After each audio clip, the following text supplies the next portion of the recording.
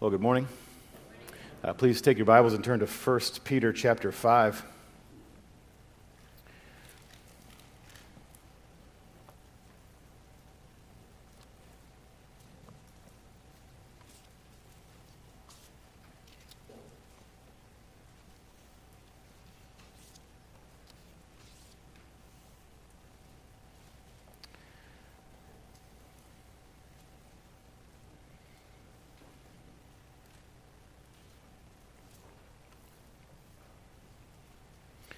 First Peter chapter 5, and begin at verse 1. So I exhort the elders among you as a fellow elder and a witness of the sufferings of Christ, as well as a partaker in the glory that is going to be revealed.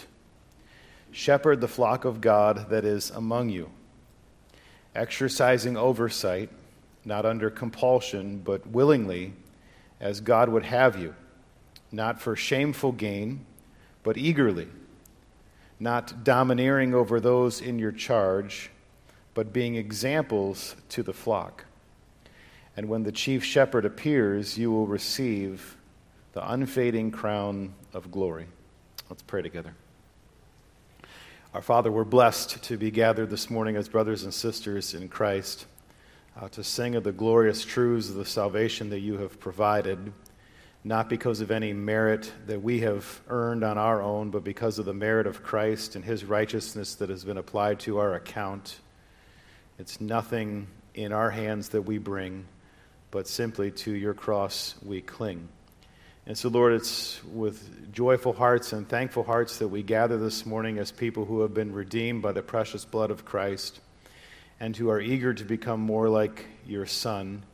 And we can't do this apart from the grace and the work of the Holy Spirit in our lives, and apart from the exposure to the Word, and apart from the fellow believers in our lives who exhort us to godliness as we see the day drawing near.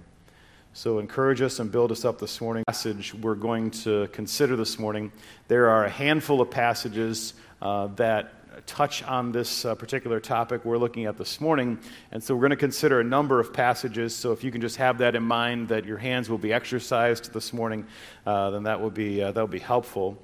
And then the second thing I would say is topics like this, what we're going to cover this morning, they don't always seem immediately relevant.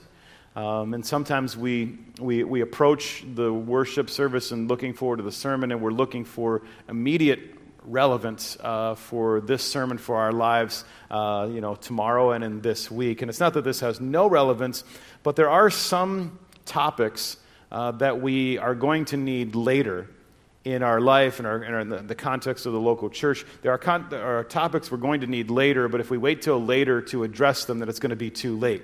So some things we're looking at and considering, and we're really putting building blocks in place to have a proper foundation for things that we will encounter later on in the course of our Christian lives. The third thing I want to say, and this is important for clarification this morning, is I'm going to talk a lot about the role of pastors in the church this morning. And when I talk about pastors and when we talk about their responsibility to lead, I want you to know that what I'm thinking is that the church is best served when there is a plurality of pastors. So when we walk through our text, I'm not thinking of just one man at the helm, although that's the case in some contexts. I am thinking a plurality of pastors. The church is best served when it is led by a plurality of pastors. And so as I say that up front, I want you to be able to think about that as we go through the remainder of our text. Text, plural. Okay. So as we continue our series in church membership, we're answering this question. Who runs the church? And we began this question last week, and we were now continuing really the second part of this question. And just to clarify, when we're talking about the church, not to beat a dead horse here, but we're not talking about a building.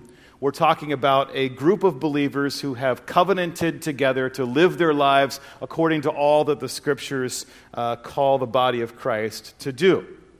So who governs this group of people, or who leads this group of people, and how are decisions to be made among this group of people? And we noted last week that this is an important question.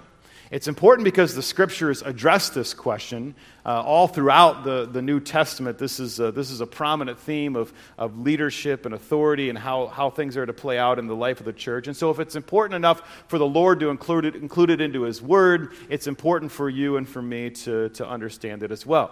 The second thing I want to say is why this is important is because much conflict comes from failing to understand this question biblically. So sometimes congregational government turns into congregational micromanagement. Sometimes pastoral leadership turns into pastoral dictatorships.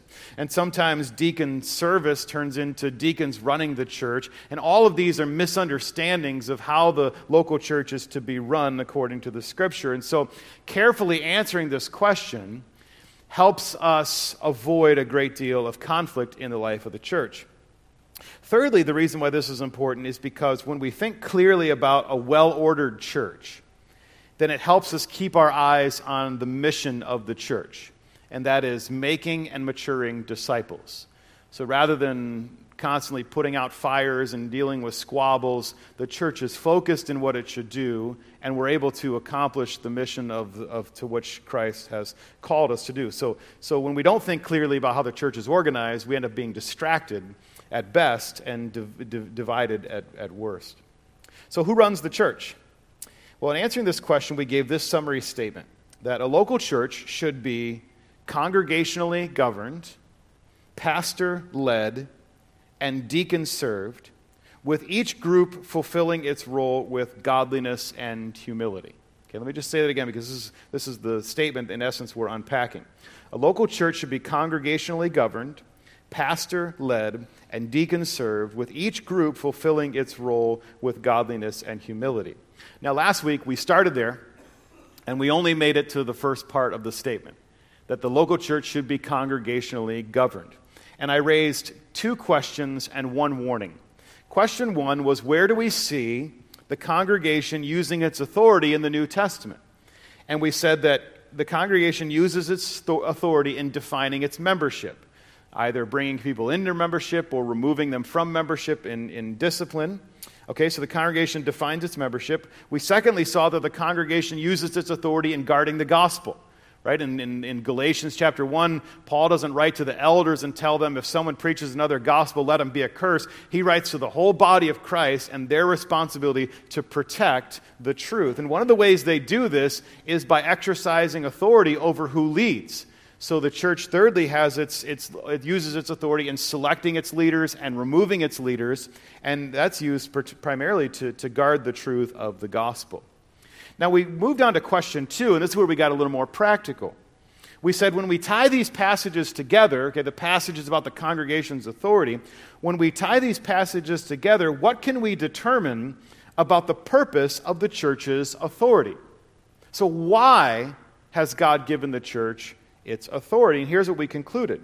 That the church's authority is given so that it will take responsibility for any decision in which the integrity of the church as a gospel witness is at stake. And we mentioned 2 scenarios. So scenario 1, should the church go with white curtains or brown curtains? And scenario 2, should we keep a man on our membership rolls who's living in open immorality? Well, in scenario 1, the integrity of the church as a gospel witness is not at stake. I mean, who really cares? Well, some of you care. Most of us don't care about white curtains or brown curtains, okay? But in the scenario 2, where should we keep an individual on our membership who's living in open immorality, well, that's a matter that should appear before the congregation to weigh in and use its authority of excommunication, because that impacts the church's ability to be a gospel witness. And so then we finish then with this warning. If the final human authority in the life of the church rests in its members, then it's imperative that the church be extremely careful to guard the front door of membership and to use the back door of church discipline to maintain a pure congregation. So, when considering this question, who runs the church, this is the first part of it. The congregation is the final human authority in the life of the church. But as we'll see this morning, it's not the only answer to our question of who runs the church. The Bible has more to say about how the local church should be run. And so we move on to our second point. Okay, really this is just one sermon starting last week and continuing this week. So our second point then is that the local church should be pastor-led. And again, I'm talking about a plurality of pastors is best, okay? Should be pastor-led. And when considering this, we want to work in a similar way as we did last week. We want to ask two questions and give one warning. All right, and first we're going to unpack the scriptures or consider a lot of scriptures on this truth. But then we're going to move into, once we've considered the scriptures, we're going to need to talk about or try to flesh this out practically. All right, so if you'll bear with me through sort of the considering the number of passages, then we'll move into some of the implications that get into the nitty-gritty of how the relationship works in the life of the church and leading the church. Okay, so let's begin with our first question. What does the Bible say about the authority of pastors? Okay, what does the Bible say about the authority of pastors? Okay, first of all, note this, that the titles given to pastors indicate a level of authority. Okay, so the titles that we find in Scripture for pastors, in and of themselves, indicate a level of authority. There are three titles used in the New Testament for pastors, and they are pastor, elder, and overseer. And I've directed your attention to 1 Peter 5 because each one of these terms appears in this passage, right? So verse 1, Peter says, "So I exhort the elders among you as a fellow elder." Okay, so that's the term that he uses here for pastors. In verse 2, he uses the term shepherd or pastor. We'll see that that's the same word. But he says, pastor the flock that is among you. And then he goes on to say, exercising oversight, or that's our word, overseer. So in the New Testament, these three words are used to describe the office of pastor: elder, pastor, and overseer. And it's common for some to draw a distinction between pastors and elders, because sometimes they'll draw a distinction between pastors are those who are paid to serve, and elders are those who work a regular job but serve in the eldering capacity. But the New Testament makes no such distinction. Okay? Each term is used interchangeably, as it is here in 1 Peter 5, to describe the same individual. Every elder is a pastor, is an overseer. And the term simply highlights the different aspects of their ministry. But notice, for our purpose this morning, these terms, they highlight the responsibility of these individuals to lead in the local congregation. So the term elder highlights leadership. It was probably rooted in the Old Testament and borrowed from the elders who served along Moses to lead the people of Israel. And it describes the experience and wisdom of these individuals. And that's not to say that an elder has to be a certain age, right? Because Paul tells Timothy, let no one despise you for your youth, but set the believers an example in speech and conduct and love and faith and purity. So it's not that they have to be a certain age, but they must be old enough to give evidence of wisdom and godliness. Okay, the second term that's used is the term overseer. And this also implies leadership in the local congregation. The word refers to the responsibility to have oversight or supervision that is necessary for the local church to function. And then the third term that's used implies leadership, and that's the term pastor. Or, as it's used here in 1 Peter 5, it's the word shepherd. Okay, it's the same exact Greek word, and our translation translates it as shepherd. We often call this term pastor. But the idea of shepherding and the shepherding role stresses this. It stresses protection, guidance, provision, warning, feeding, tending, and the church looks to its pastors to provide this kind of leadership and care in the life of the assembly. Okay, so that's first. The titles imply leadership, but next see that the descriptions of these positions indicate a level of leadership. So now let's do this. Let's walk through a number of passages, and I'll kind of do them in order as they're found in the Scriptures, so that we can see how these are demonstrated for us. So we'll go back to 1 Timothy chapter 3, if you would. 1 Timothy chapter 3.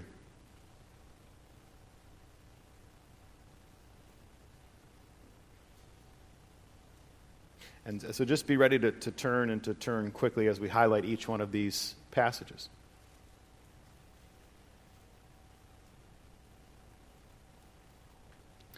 Okay, so just so you're clear with our outline, right? So the titles in and of themselves imply leadership. But now we look at when they start to unpack what pastors are to do and where these words appear, they emphasize leadership as well, right? So begin in 1 Timothy chapter 3. This is giving the qualifications of an overseer. But notice verses 4 and 5, what those verses say. An overseer must manage his own house well, with all dignity, keeping his children submissive. For if someone does not know how to manage his own household, and notice this phrase, how will he care, or we might say, how will he manage God's church? So the idea being communicated here is that overseers have the responsibility to care for or to manage the congregation, much like a father is responsible to lead and manage his home. Okay, turn over a couple pages to chapter 5. A couple pages to chapter 5 and verse 17. Okay, same context. Paul's writing to Timothy and he says this, let the elders who rule well be considered worthy of double honor, especially those who labor in preaching and teaching. Okay, now the word rule here is the same word for manage back in chapter 3 when he says has to manage his own house well. Okay? The responsibility is that pastors have the duty to manage and to rule in the affairs of the congregation. Okay, now skip over to 1 Thessalonians chapter 5. 1 Thessalonians chapter 5. I said I was going to do them in order, but I think I just went backwards, didn't I? All right. I was just seeing if you're awake, because it's that time of morning. All right. So 1 Thessalonians chapter 5.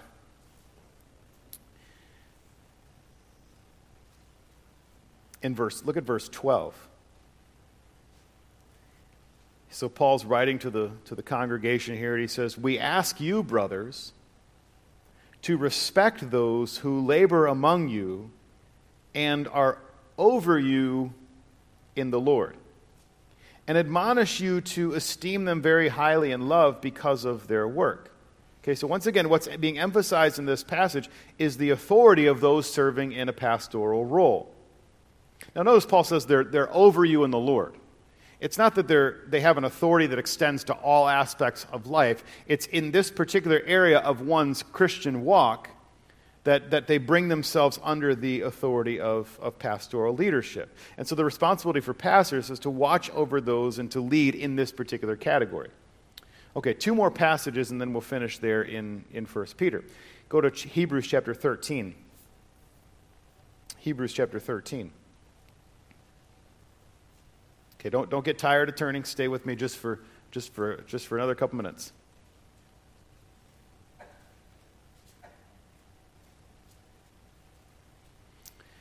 Hebrews chapter 13, and start in verse 7. And the author of Hebrews says this.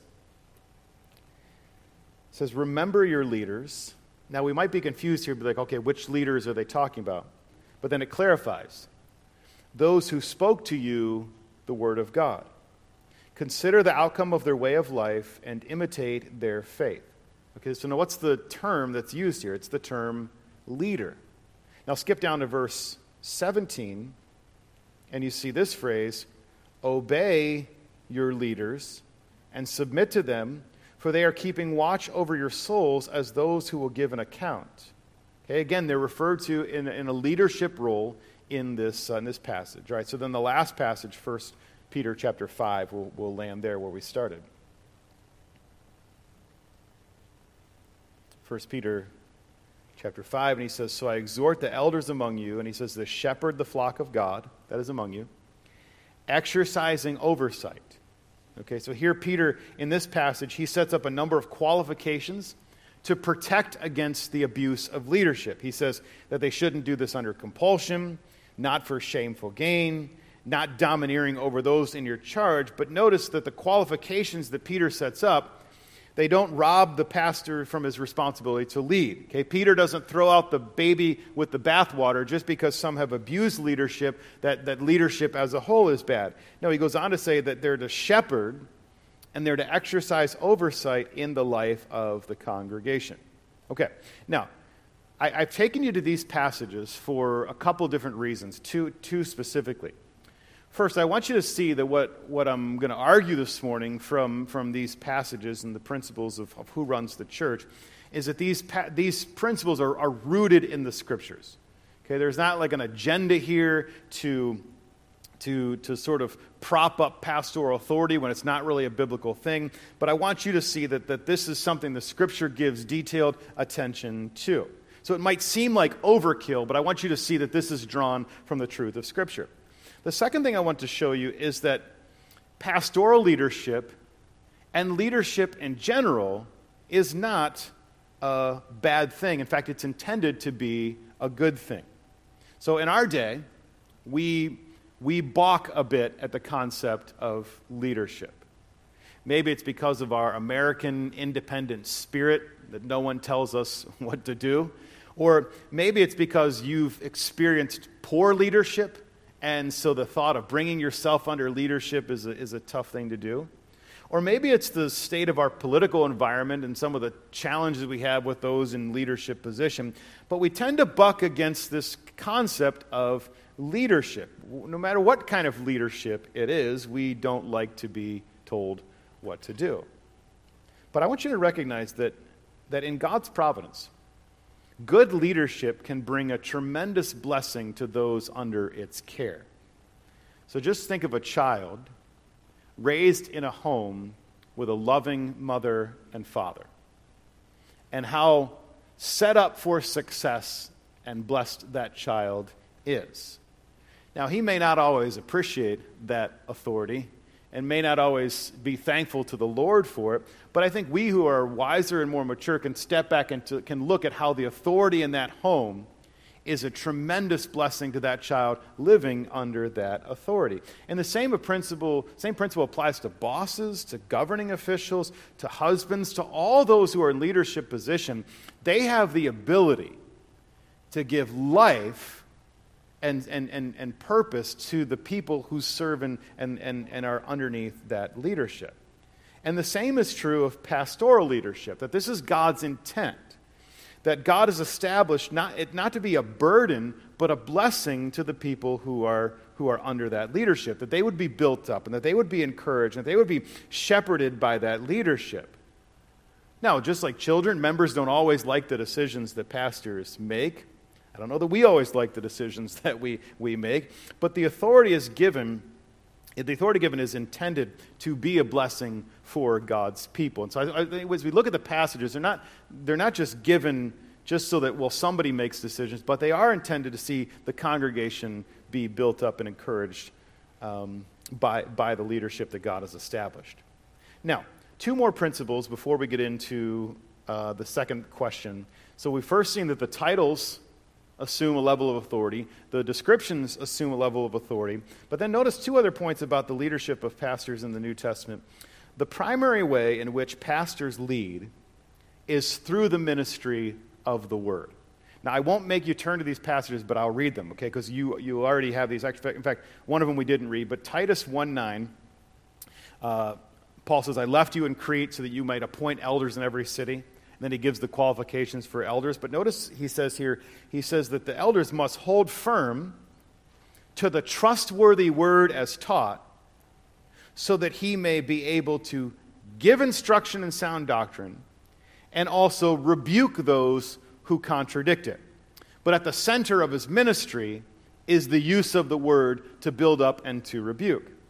You remember 1 Timothy 5:17, because we read this one, let the elders who rule well be considered worthy of double honor. But then it goes on to say this, especially those who what? Labor in preaching and teaching. Now, the word is at the center of their ministry. And then Hebrews 13, verse 7, remember your leaders, and it goes on to describe them. Who are they? Well, those who spoke to you the word of God.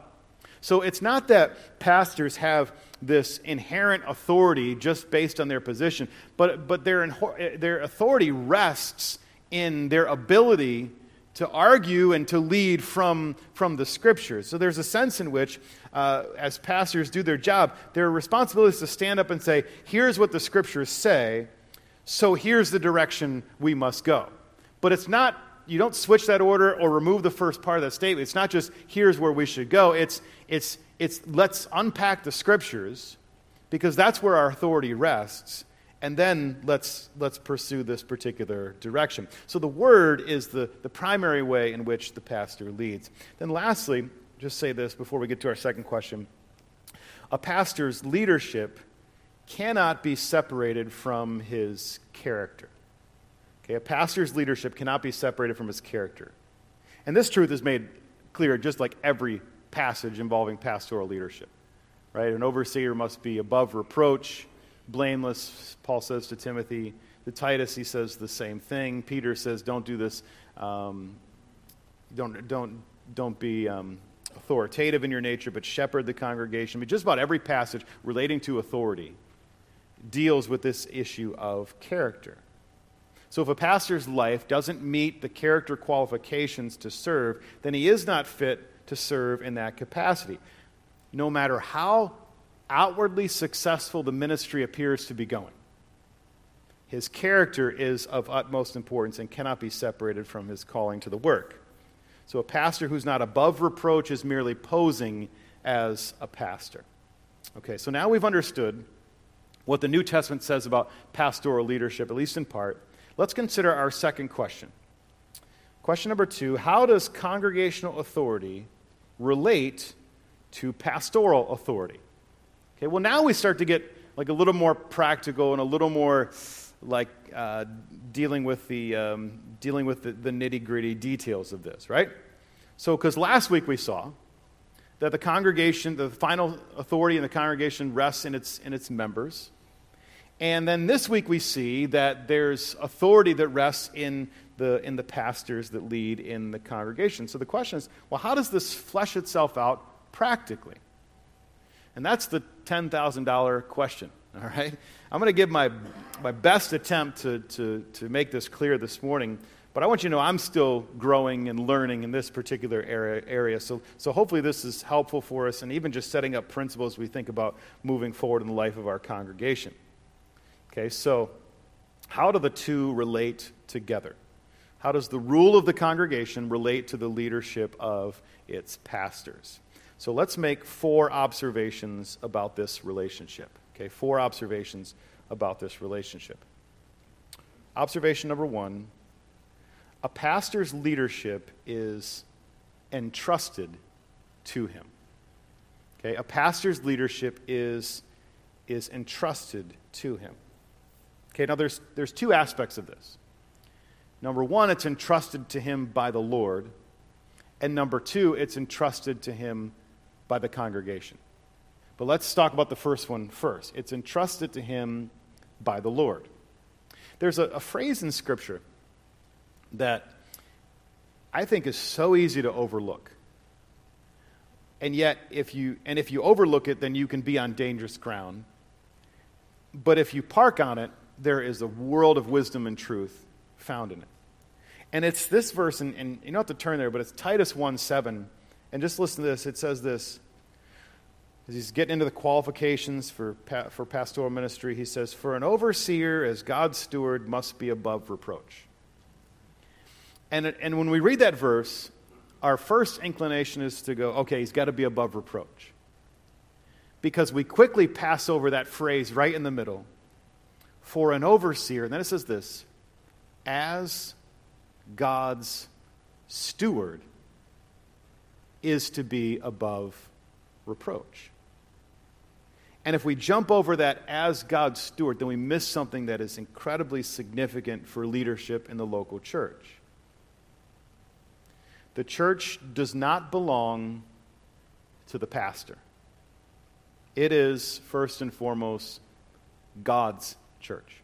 This is what he said in Acts 20 when we read in our scripture reading when he says, pay careful attention to yourselves and to the flock over which the Lord has given you oversight, the church of God. Then he says this, that he purchased with his own blood. The church belongs to God. It is the bride of Christ. So, God has entrusted the care of local churches into the care of faithful pastors as they lead and watch over the flock. But their authority is not inherent in them. It's entrusted to them by the Lord. And the role to steward is so important that Hebrews 13:17 tells us that they will give an account before God for how they did in shepherding the flock. Okay, so God takes this very seriously. It's simply something he has entrusted to pastors, but it does not belong to them. Okay, so their leadership is entrusted first by God, but then secondly by the congregation. Okay, so from this perspective, authority that a pastor has is delegated to him by the members of the church. The church as a whole has the final say for what takes place in the life of the assembly, but they are delegating and entrusting a good deal of what takes place in the life of the church to their pastors. And in entrusting the church to the pastors, the congregation is essentially saying, listen, we recognize that we have the final say, that we have the final authority, and by our authority, we are calling you to lead us and feed us and shepherd us and care for us as God would have you. So pastors, they lead, but in their leadership, they answer both to God and to the congregation for how they lead. Okay, so as we're talking about this relationship between pastoral leadership and congregational rule, okay, this is the first observation, that their leadership is a trust. It's entrusted to them to steward faithfully. Observation number two. How does this relationship work? Well, on the part of the congregation, this relationship is one of submission and trust. Submission and trust. Okay, two passages make this point very clear. 1 Thessalonians 5:12 and 13, which we already read.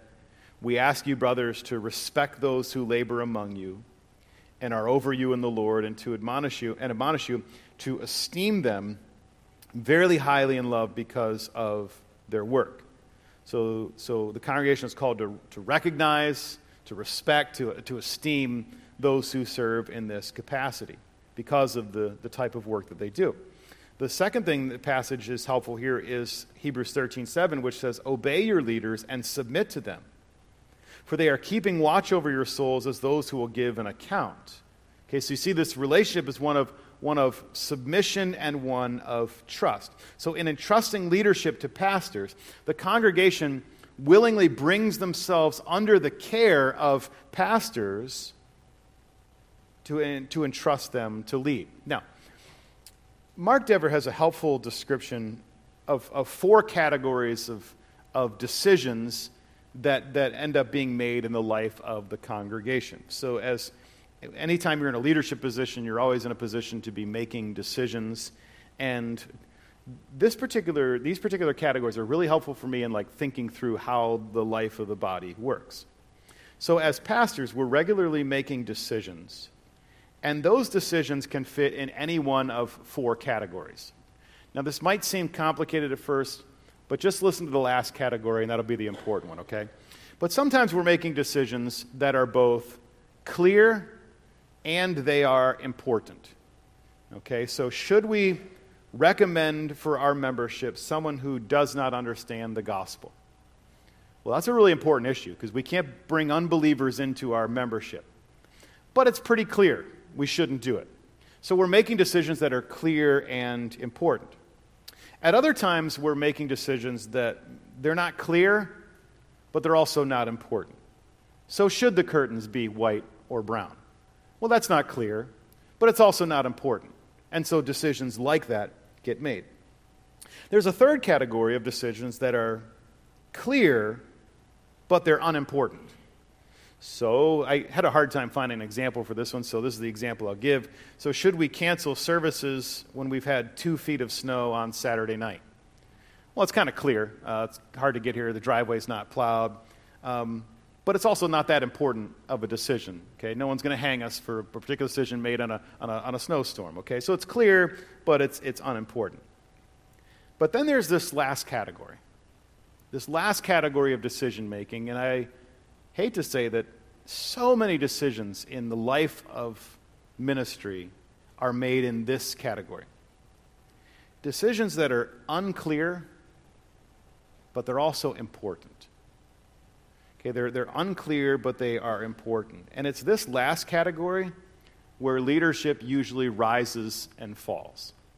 How well do they do at making decisions that are important and have implications for the body of Christ, and yet they're not clear, and they're often complex?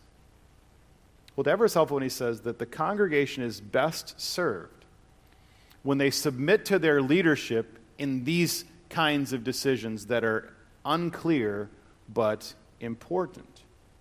So when we say that the relationship is one of submission, and especially this word, trust, there's a sense in which when you delegate your authority to pastors, that you are having to trust them to lead you well. And you're not just trusting them, but you're also trusting the Lord and the way He has ordained things for things to work well.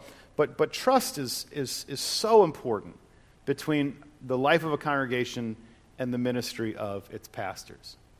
Because there are lots of situations that we deal with where on the leadership level, we may know more specific details and factors about a particular situation. And those details aren't appropriate to share to the entire life of the congregation, and yet the congregation is involved and invested and wants to know how these decisions are being made. And there are situations where it comes down to the fact that the church has to trust the leadership that it has appointed. And in those situations, if the congregation can trust and submit to the leadership, then the church is well served and the leaders are well served in those difficult situations. So the observation number 2, on the part of the congregation, this is a relationship of submission and trust. But there's a flip side of this, and it's observation number 3. On the part of pastors, this relationship must be one of love and care. And I think this is Peter's point. Right? He says, shepherd the flock of God that's among you, exercising oversight. But then he's really careful to say, not under compulsion, but willingly, as God would have you. And not for shameful gain. You're not looking to make a profit to do this, but eagerly. And not domineering over those in your charge, but being an example to the flock. What Peter's saying is, what Dr. Ola used to say, don't shoot the sheep, all right? Or don't run over the sheep. But when we think about the relationship between leaders and those under leadership, there's always a tendency for leadership to be abused and misused for personal advantage or for running over the sheep to see something accomplished. So if the congregation is entrusting its leaders, then their leaders also need to be trustworthy and able to put confidence in. So to go back a few weeks ago, we talked about this point that pastors can sometimes become so enamored with their vision for the church and the direction they think the church needs to go that they end up ostracizing a large majority of the congregation in pursuit of a particular vision. So for them, what the church is it's just the vision.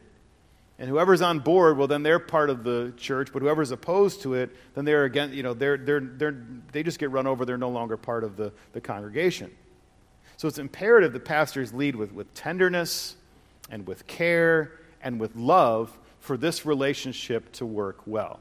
I think that's why the Apostle Paul spends so much time on the character of those serving, because of the nature of this relationship. Now, lastly, we see observation number 4. For this relationship to work, we have to distinguish between 2 types of authority. the authority of command and the authority of counsel.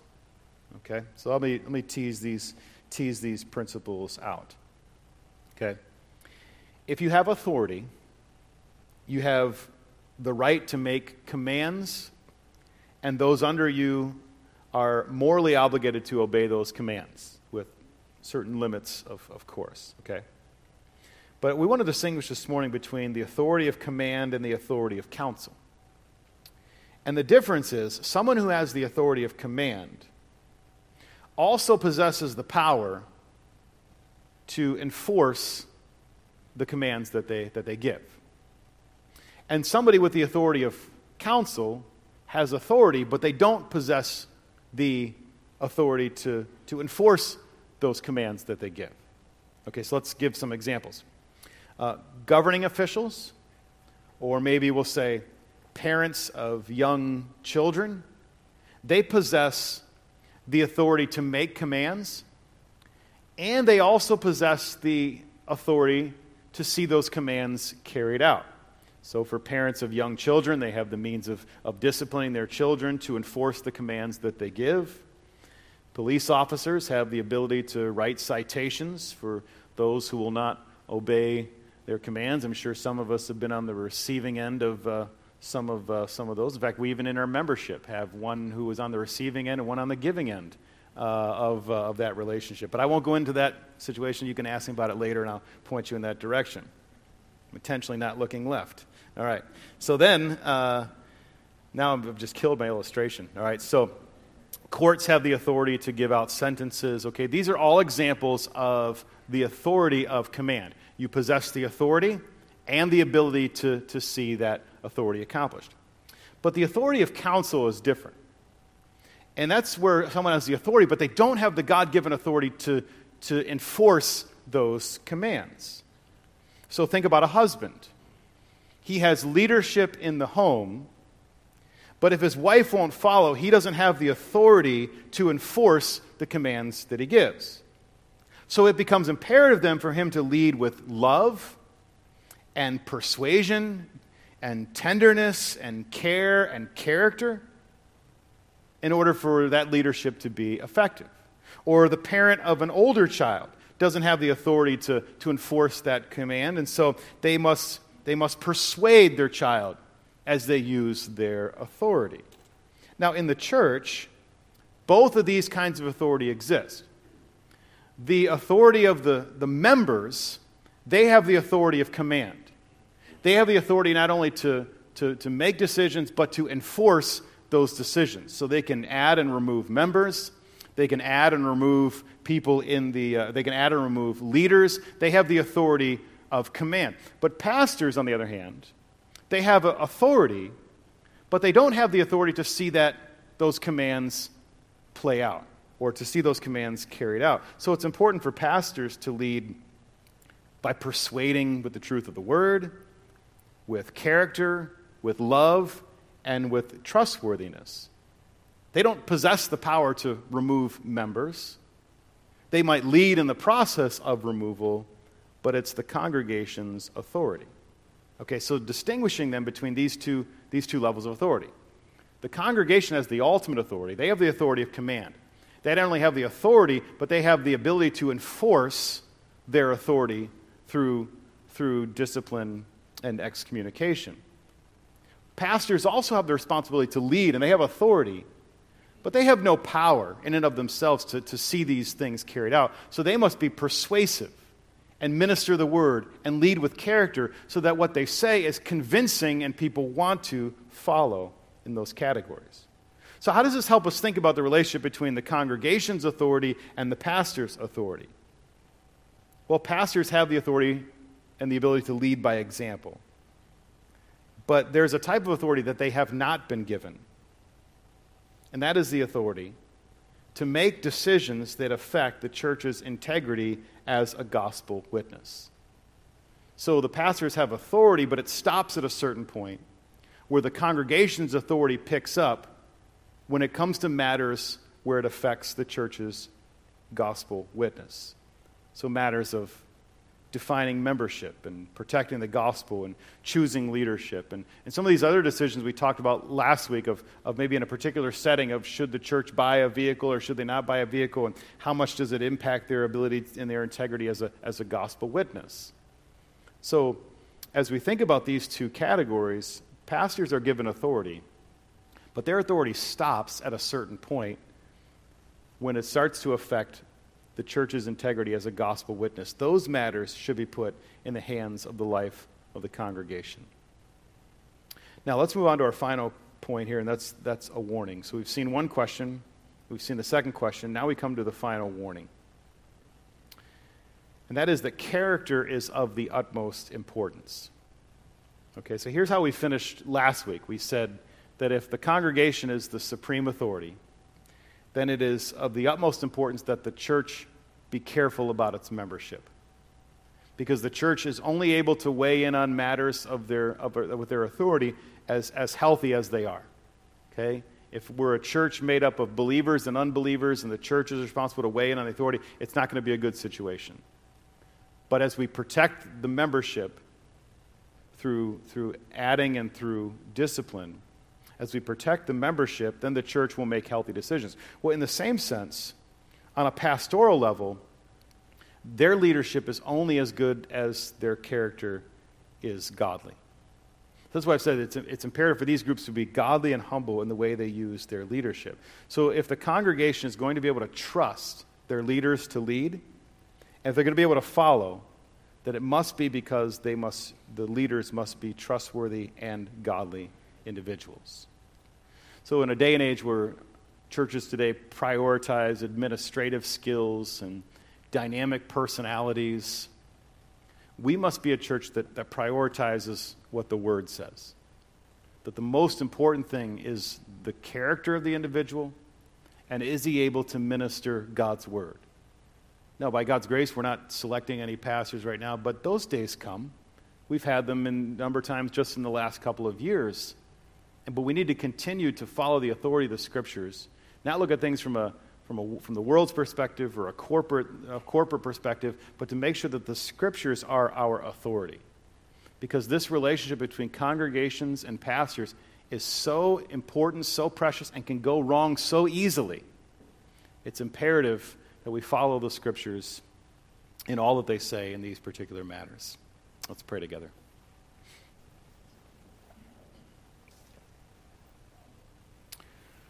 Our Father, we're grateful for the truth of your word, and my hope and prayer is that what I've said this morning is helpful and clear.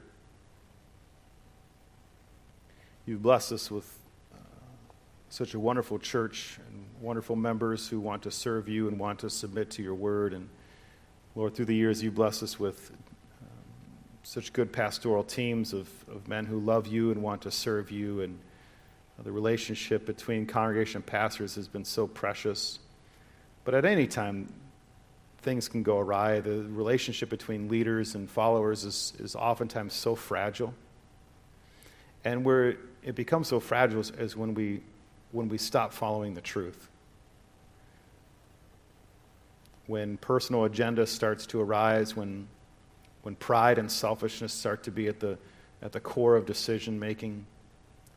So, Father, we would ask for your protection, that we be a healthy congregation that protects its membership, and healthy leaders who seek your face and follow you in all things.